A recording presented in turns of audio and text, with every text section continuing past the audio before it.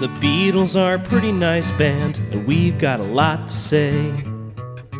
The Beatles are a pretty nice band, talk about them day after day. But we also love the outfield a lot, so are these songs better than your love? The Beatles are a pretty nice band, someday we'll judge if they're fine, oh yeah, someday we'll judge if they're fine. Blackbird, my cat's least favorite song in the whole catalog. I used to be underwhelmed by this number. It seemed like a road, albeit pretty on the surface, acoustic work. Then I learned it was about civil rights. You know, Blackbird, bird is a girl with British slang, get it? It is the most listened to song on the White Album on Spotify, beating While My Guitar Gently Weeps by over 130 million plays, which is, it's comforting to me. It's interesting, in the midst of social upheaval and bad energy emanating within the Beatles circle, Paul writes this calm ditty. I used to consider the argument that John's directness was more appropriate in getting your point across, but 353 million listeners can't be wrong. That's right. You know, this song reminds me of a couple things. One being my freshman year college roommate, who is still a good friend, teaching himself how to play this song and continuing to play it all year. Just never stopping. I feel like that's kind of a common move for guitar players, even though I have never tried to learn it. I don't know if you have. Have you attempted Blackbird? Nope. Not yet. But hey, why not? And the second one is when I saw Paul play this song live, and he told the story about what this song was about, and saying it was like what was happening in the South in the 60s, and I didn't know that until I heard him say that, and it was very affecting. And then the stage rose as he played it, revealing a bird or a dove on a video screen underneath him. It made me tear up a little bit.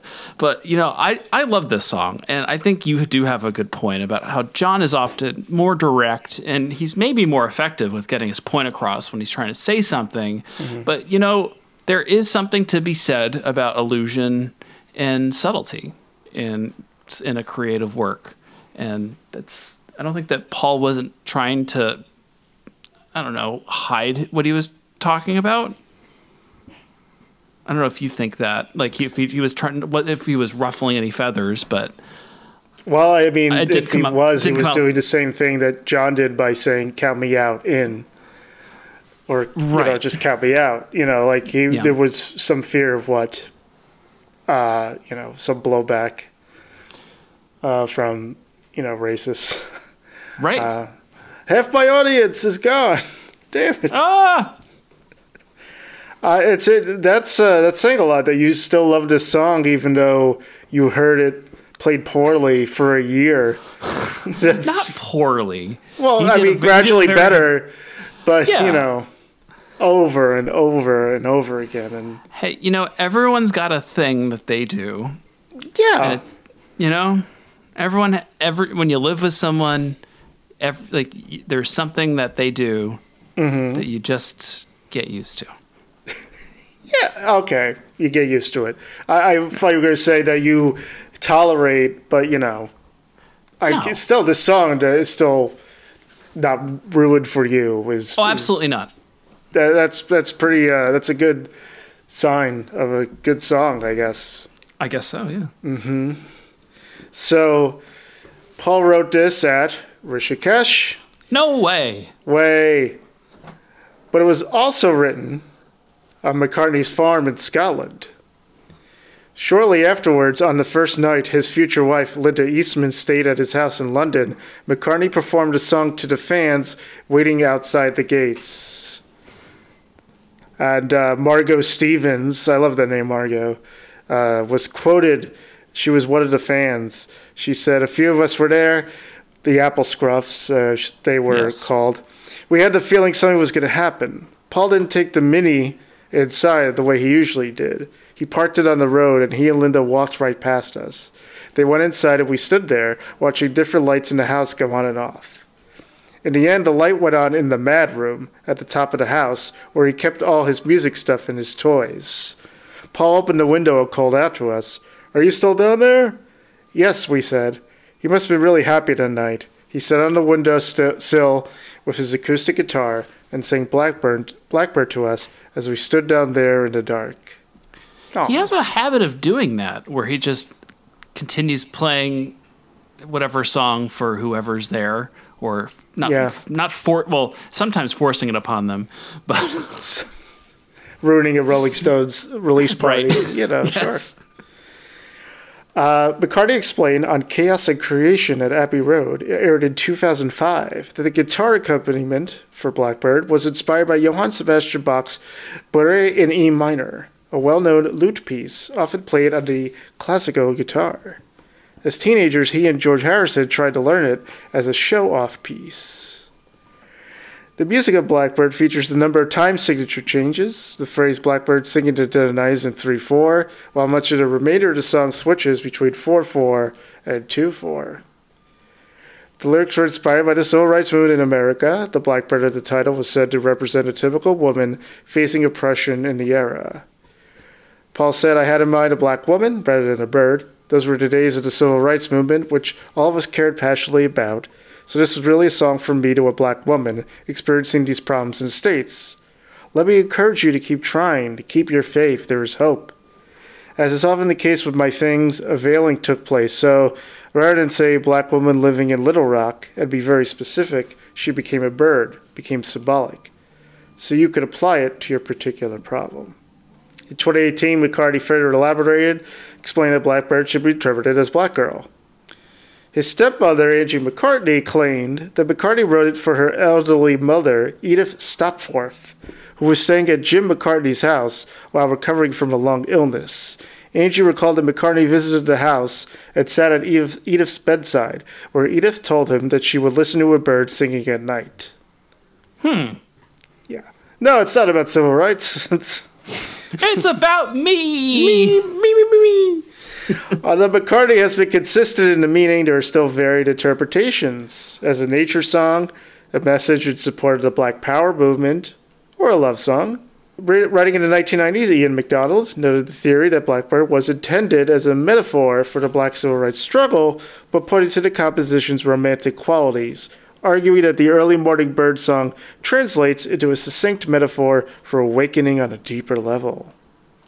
However, during an informal rehearsal at EMI Studios on November 22, 1968, before he and Donovan again, took part of the Mary Hopkin recording session, McCartney played Blackbird, telling Donovan that he wrote it after having read something in the paper about the riots, and that he meant the Blackbird to symbolize a black woman. And that McCartney and Donovan improv session is on YouTube. So it's very interesting. So you could, I could prove I'm not a liar of what I just said. Paul McCartney recorded Blackbird alone on June 11th, 1968, with just a guitar for accompaniment. It was taped in Abbey Road Studio 2, while John Lennon worked on Revolution 9 next door in Studio 3. Those are two different tracks, for sure. Uh-huh. The song was recorded with George Martin as producer and Jeff Emmerich, he was still there, as the audio engineer. It is a solo performance with McCartney playing a Martin D28 acoustic guitar. The track includes recordings of a male common blackbird singing in the background. The tapping you hear has been incorrectly identified as a metronome in the past. Jeff Emmerich said it's actually the sound of Paul tapping his foot. The mono version contains the bird sounds a few seconds earlier than the stereo recording. It was originally issued on a mono incarnation of the Beatles. It has since been issued worldwide as part of the Beatles and mono CD box set. The song appears on Love with Yesterday, billed as Blackbird/Yesterday. Blackbird provides an introduction to Yesterday. McCartney recorded 32 takes of Blackbird, only 11 of which were complete. Stuart Eltham, an engineer at Abbey Road, said he taped the Blackbird sound effects in 1965 in his back garden in Ickenham. Two recordings, one of the bird singing and another recording of an alarm sound when I startled it.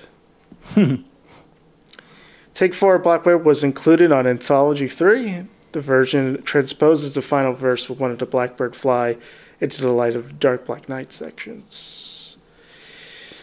Along with McCartney's Helter Skelter, Blackbird was one of several White Album songs that Charles Manson interpreted as the Beatles' prophecy of an apocalyptic race war that would lead to him and his family, in quotes, of followers ruling the U.S. on countercultural principles. Manson interpreted the lyrics as a call to black Americans to wage war on their white counterparts and instructed his followers to commit a series of murders in Los Angeles in August 1969 to trigger such a conflict. Fortunately, Rick Dalton saved the day at the end.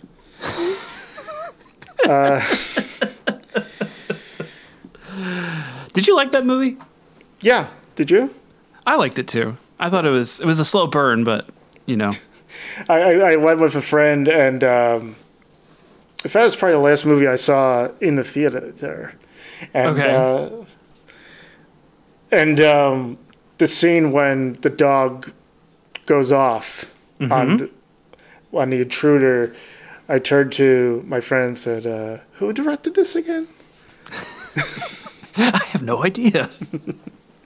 Speaking of subtlety. Yes. Yeah. Although the 1985 Mr. Mr. song, Broken Wings, contains an identical lyric. Mr. These broken wings and then to fly again.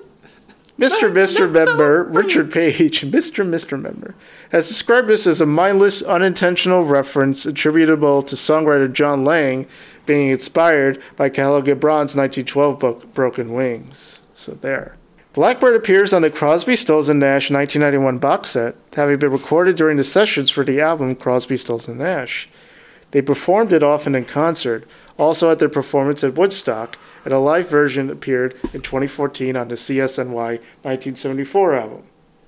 For the 2001 film I Am Sam, Sarah McLachlan provided a version of the song of the soundtrack made up entirely of Beatles covers. The Dandy Warhols released a recording of the song in July 2009 after the death of Michael Jackson, fulfilling a promise made in the first and title track of their 2003 album, Welcome to the Monkey House.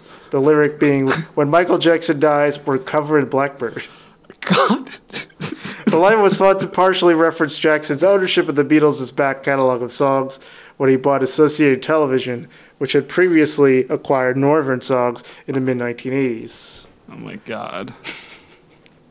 Sarah Darley recorded the song in November 2011 for the album Let Us In Nashville, a tribute to Linda McCartney, and it was released as a single. Darling's version was later featured in the 200th episode of Criminal Minds. Who could forget? Dave Grohl performed the song during the In Memoriam tribute at the 88th Academy Awards. Rock's only drummer. The spokesman of rock. Love count. How many times is love mentioned in the song? 0. Oh, okay. Josie Scale, is this song better than Your Love by the Outfield? I say, yeah. Yes, obviously, it's a yeah for me as well. The Beatles are a pretty nice band, talk about them day after day. But we also love the Outfield a lot, so are these songs better than Your Love? The Beatles are a pretty nice band, someday we'll judge if they're fine, oh yeah, someday we'll judge if they're fine.